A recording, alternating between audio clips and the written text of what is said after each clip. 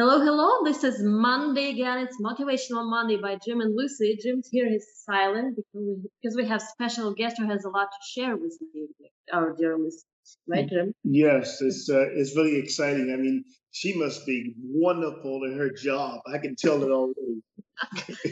I bet she is. I can't wait. Probably trying her service once I'm done with her business. Sorry. Yes. So today we have a very special guest.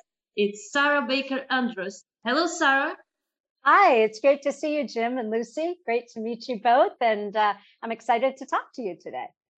Thank you. It's nice having you, and I just want to leave it to you. You will tell our guests exactly what are you doing to help people succeed in their life. Absolutely. I sort of spent my entire career, continue to spend my career immersed in everybody else's careers. And whether it is, somebody who is mid-career and thinking, gosh, I feel like I could be doing more, or I feel like I could be earning more, and what's next out there for me? I think we all have this question. When you think about it, we spend probably more time at work than we do with our families, right?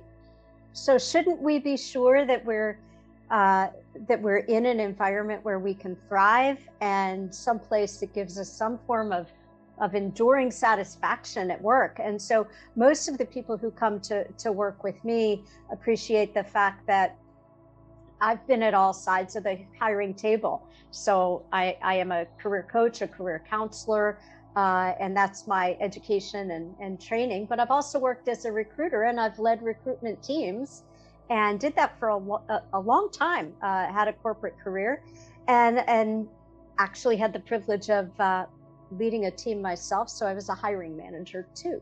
And I think this perspective allows me to help clients who come to me and say, what's next? And can you help me navigate? It's a really complicated job search process out there, and it gets more complicated all the time.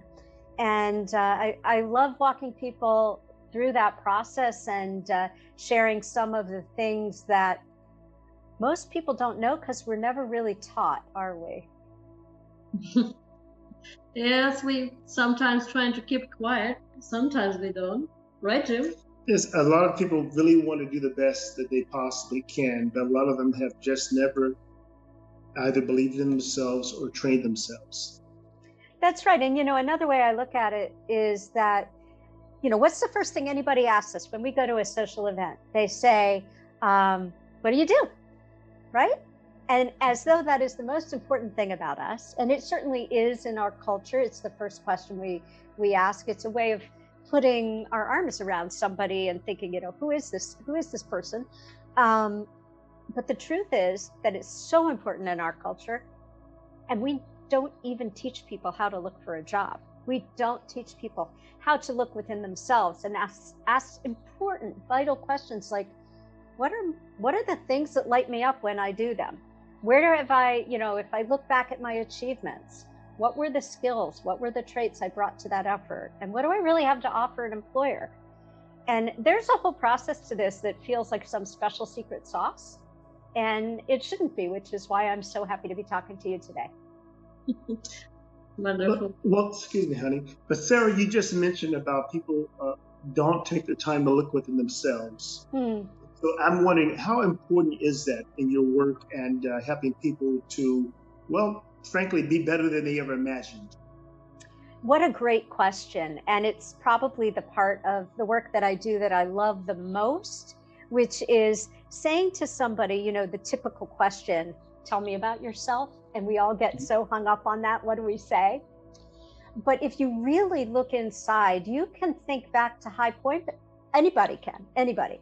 High point moments of achievement, even back all the way to when we were children. They gave us a feeling of accomplishment. And then I can talk to you. So for example, I was talking with a new client just the other day, and we were talking about some high point achievements. And he told me a story of a particular product that he had developed that he was really proud of, and it got picked up, even though it was not the main work that he was doing for his employer. They were really interested in what he'd developed, and we began to examine, okay, what skills did you use? Well, there was innovation, there was initiative, there was independence. He talked more about the technical aspects, so we were able to identify, the specific information technology and active software development skills that he had, as well as the personal traits, that he was persistent in his quest to get this in front of the right people. And I think it really helps to have somebody to talk to who can listen to what you've done and listen to that memory of yours and say, you know what I hear? I hear that you're really a problem solver. And I hear that you're remarkably patient. And then when we get this list of skills and traits, we went through them and he said, oh, I never thought of that.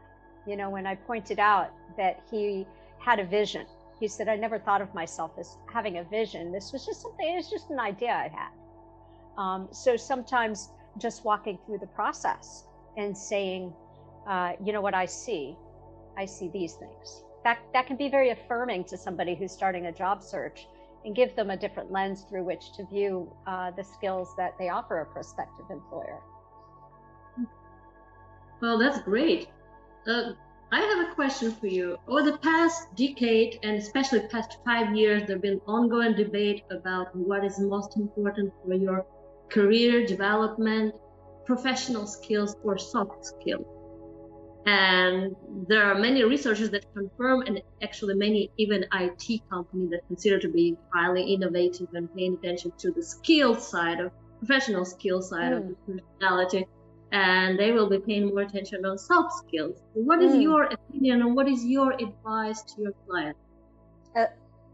It's really nuanced, isn't it? Because my observation is that we need the technical skills to get the job, and we need the soft skills to keep the job. So how might that play out in an interview process? I think you really need to have and this is particularly true of younger people, recent college graduates. And I work with a lot of younger people, and they're not great at clarity and vocabulary around who they are and what they offer. And you need to be fluent in that. It's almost as though you need to learn a new language of how to talk about yourself with regard to the technical skills, so that somebody's going to pay attention to you. And certainly when it comes to a resume, a hiring manager is going to first look to see that you hit all of those benchmarks that they need in order to, to fulfill the basic duties of the role. But here's something most people don't realize.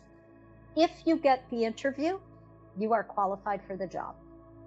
So then, because otherwise they wouldn't be calling you in or wasting their time. If you didn't meet the qualifications for the job, you would not have gotten the interview. Now, so then what is your job during the interview process? It's to show them who else you are, what else you offer, and to really demonstrate. So this is kind of interesting. I was just before our call, I was coaching somebody through a mock interview prep process for a first round of interview he's going to have with Deloitte. Deloitte has a very structured interview process. We really know what they're going to ask and what those questions are going to be. But what he needed to practice was how to weave his soft skills into his responses. So a question like, what differentiates you from other applicants? If you're lucky enough to get that question, you should focus on the soft skills, right? But if you don't get that question, then find a way to weave it in. So for example, as I was coaching him, one of the questions we know he is likely going to be asked is, tell me about how you navigate ambiguity. And that in itself is a heavy question. And so you first have to ask yourself, well, I said, what do you think the purpose is to that question? And he's saying, oh, well, they're probably afraid that I don't know how to handle it if I haven't been given direct instructions. And I said, that's exactly right. They want to hear that you know how to how to kind of navigate the situation where a supervisor isn't available, or a situation where you may not have gotten the complete story, or that you have independence. So he nailed the reason they asked the question, and that's part of the secret sauce that I mentioned, is what is the hope that is driving that question. And if you can pretty quickly say, oh, I know what they're looking for, then the answer. And I said, so how do you answer that now that you know what they're looking for? And he walked me through a situation where he had been given a task that was just strictly what the manager's need was, he needed an XYZ report, but with no direction of how that report should be formulated, no guidance on what resources he should use. And he's saying, so I decided to look at what the report was, and then I consulted with some other people to make sure I understood the assignment. And I did my own research on what I thought might be a good outcome and a good product to deliver. And I went back to my manager. And I said, here's what I'm thinking that I should deliver. Am I on the right track? So here he's demonstrating the soft skills. He's demonstrating that he can use his resources. He's demonstrating great communication skills by checking in. So it's all absolutely doable, right? It is absolutely doable if you know how to approach it. Because we heard many times that people will be looking for jobs, and I applied to so many jobs. I've been to so many interviews. They didn't get it. HRs are bad. Business is bad. Mm-hmm. The job market is bad. Everything is bad. Well, it's not bad, guys. Okay, it's good. So just be yourself and show yourself. So I agree. Yes, Sarah. So what are the biggest obstacles that people come to you with regard to their career? I'm sure it won't surprise you to hear that the biggest obstacles are internal obstacles. So we have a situation with a job search where we volunteer for rejection, don't we? We raise our hands, we put ourselves out there. It's not unlike dating, where we say, okay, how do you like me so far? And then we invite people. We invite a complete stranger to tell us whether or not we're good enough. And I think that's a really intimidating thing for most of us to do, no matter how mature we are, no matter, by the way, how successful we are. A lot of people I work with are second career folks, they're looking for their next thing, and they've accomplished tremendous amount. But the big obstacle is this fear. So you mentioned, Lucy, that people apply for a lot of jobs and they never hear anything. Well, that's the first mistake, because that is just the deep, dark hole of cyberspace. If you're just clicking apply, you're setting yourself up for failure, because there's a cycle. There is some trigger that says, oh, I need a new job. And it may be a bad boss. It may be a toxic work environment. It could be, that you see a merger on the horizon. It could be that that you need to be making more money, or you're just not satisfied. Whatever that trigger is, that gives you energy. There is some, ooh, I'm going to do something. And most of us misinvest that energy in a job board, and we go on a job board, and one of two things happens. Either we look at every posting and we're thinking, oh my goodness, I'm not qualified for that. I'm not qualified for that. And we prematurely rule ourselves out. And I have to say that women do this more than men. Women expect to be 95% qualified, or they don't even apply. Men go for 65%. That's not right either. I think, a good medium is 75%, but we can discourage ourselves before we get started, or throw a lot of applications. And I call that the spray and pray way of job hunting, which is completely ineffective, because then we've got the trigger, we've got the action, we're doing our thing. It's the wrong action. And then we sit passively waiting for somebody else to do something. And that's when the fears set in, and then we stall. So by the time somebody comes to me, they've been through this trigger, action, fear, stall cycle several times before perhaps they see the pattern and maybe recognize, oh, I need a little help with this because I'm letting my fears get the better of me and what's true. So we could talk ourselves out of, I had one client who's remarkably successful, very accomplished, but she got herself into this trap, this cycle of every year or so throwing more applications out. And I asked her, well, what stopped you each time from moving forward? And she said, well, I just thought my skills were stale. I thought I wasn't hearing because my skills were stale. So we tell ourselves a story, or I thought I wasn't hearing back because, maybe some internal candidate got that job. Well, maybe some internal candidate did get that job, because the other key here is, are you speaking to people regularly, consistently, speaking to people about what you're looking for and what you offer? And that is the way that 85% of professionals are finding jobs right now. Only about 15% of professionals are finding jobs by clicking apply on an online job board. Everyone else is talking to people, using their references, getting referrals. And the good news is that with social media, it really is no longer who you know, it's who you choose to meet. And LinkedIn is one great resource for that, but there are many others. Great story about LinkedIn from us, right, Jim? Yes, in fact, that's actually how we met. No kidding. I love that. Yes, who would have thought that LinkedIn would be a dating system, right? Not me. I am delighted to hear that. We actually did. It's important because I had wanted someone that had put their best foot forward, not just physically attractive, someone that had something between the ears, and someone who was resilient, and someone who living life on purpose. So Lucy had a series of these blog articles that she was reading, and somehow she found me and she asked me to read them. I found them and I started reading them, and here I am going about my life for years. I mean, this wasn't instantaneous. For years, I read them, I gave her comments and suggestions, I kept going about my life, all right? Doing everything. And then all of a sudden one day, I looked at her and saw her as forgive me, honey, a woman. Uh-huh. Not not a professional.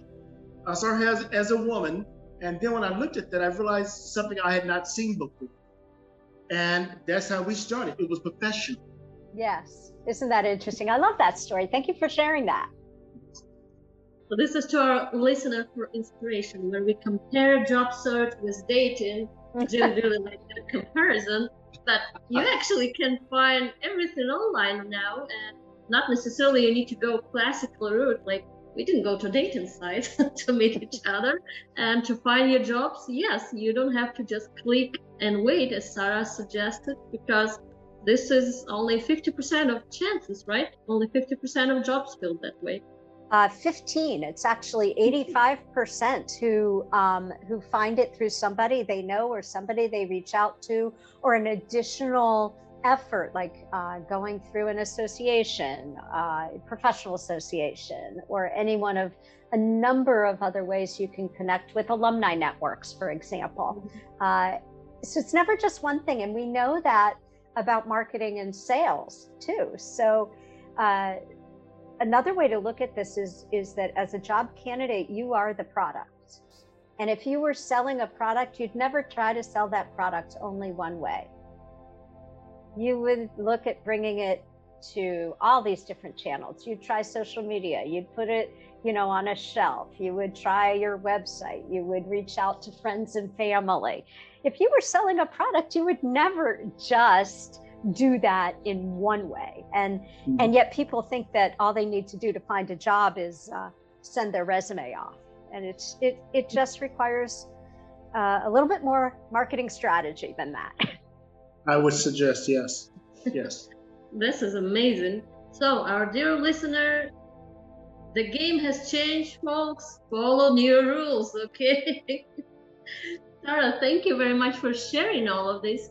So, just one last thing. What will be the motivational message from you to our listeners who are thinking or already going through this cycle or just trying to find the new or the first job?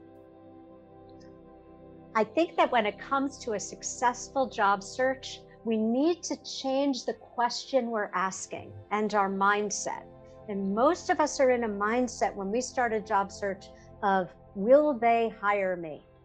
And that is passive, and it leaves us in a position where we're just sort of waiting for somebody to like us. The question, the better question is, do I want to work here? Now that has energy. That is proactive. That allows you to look at everything you have to offer, your portfolio of knowledge and skills and abilities, and then invest that with an employer where you have the greatest opportunity for growth. Oh, this is great advice. Thank you very much. And again, what is your website? So our listeners will just type it in right now and go to your website to book your session. It's avaracareers.com, AVARAH careers.com. Awesome. Thank you very much. And if you didn't hear that or didn't have a time to write it down, to find the link in the description to this episode. Sarah, it was great pleasure having you. It was a pleasure. Thank you very much for sharing this amount of inspiration with us and our listeners. We really appreciate it, and we're hoping to have you soon in our podcast again. I'm so looking forward to it and really appreciate the opportunity to chat with you today. Thank you. You are a breath of fresh air. Thank you very much. Thank you very much. So find the link in the description to this episode. That was Motivational Monday. See you here the very next Monday. This is Motivational Monday by Jim and Lucy. Follow our podcast and check out our website, jimandlucywoods.com.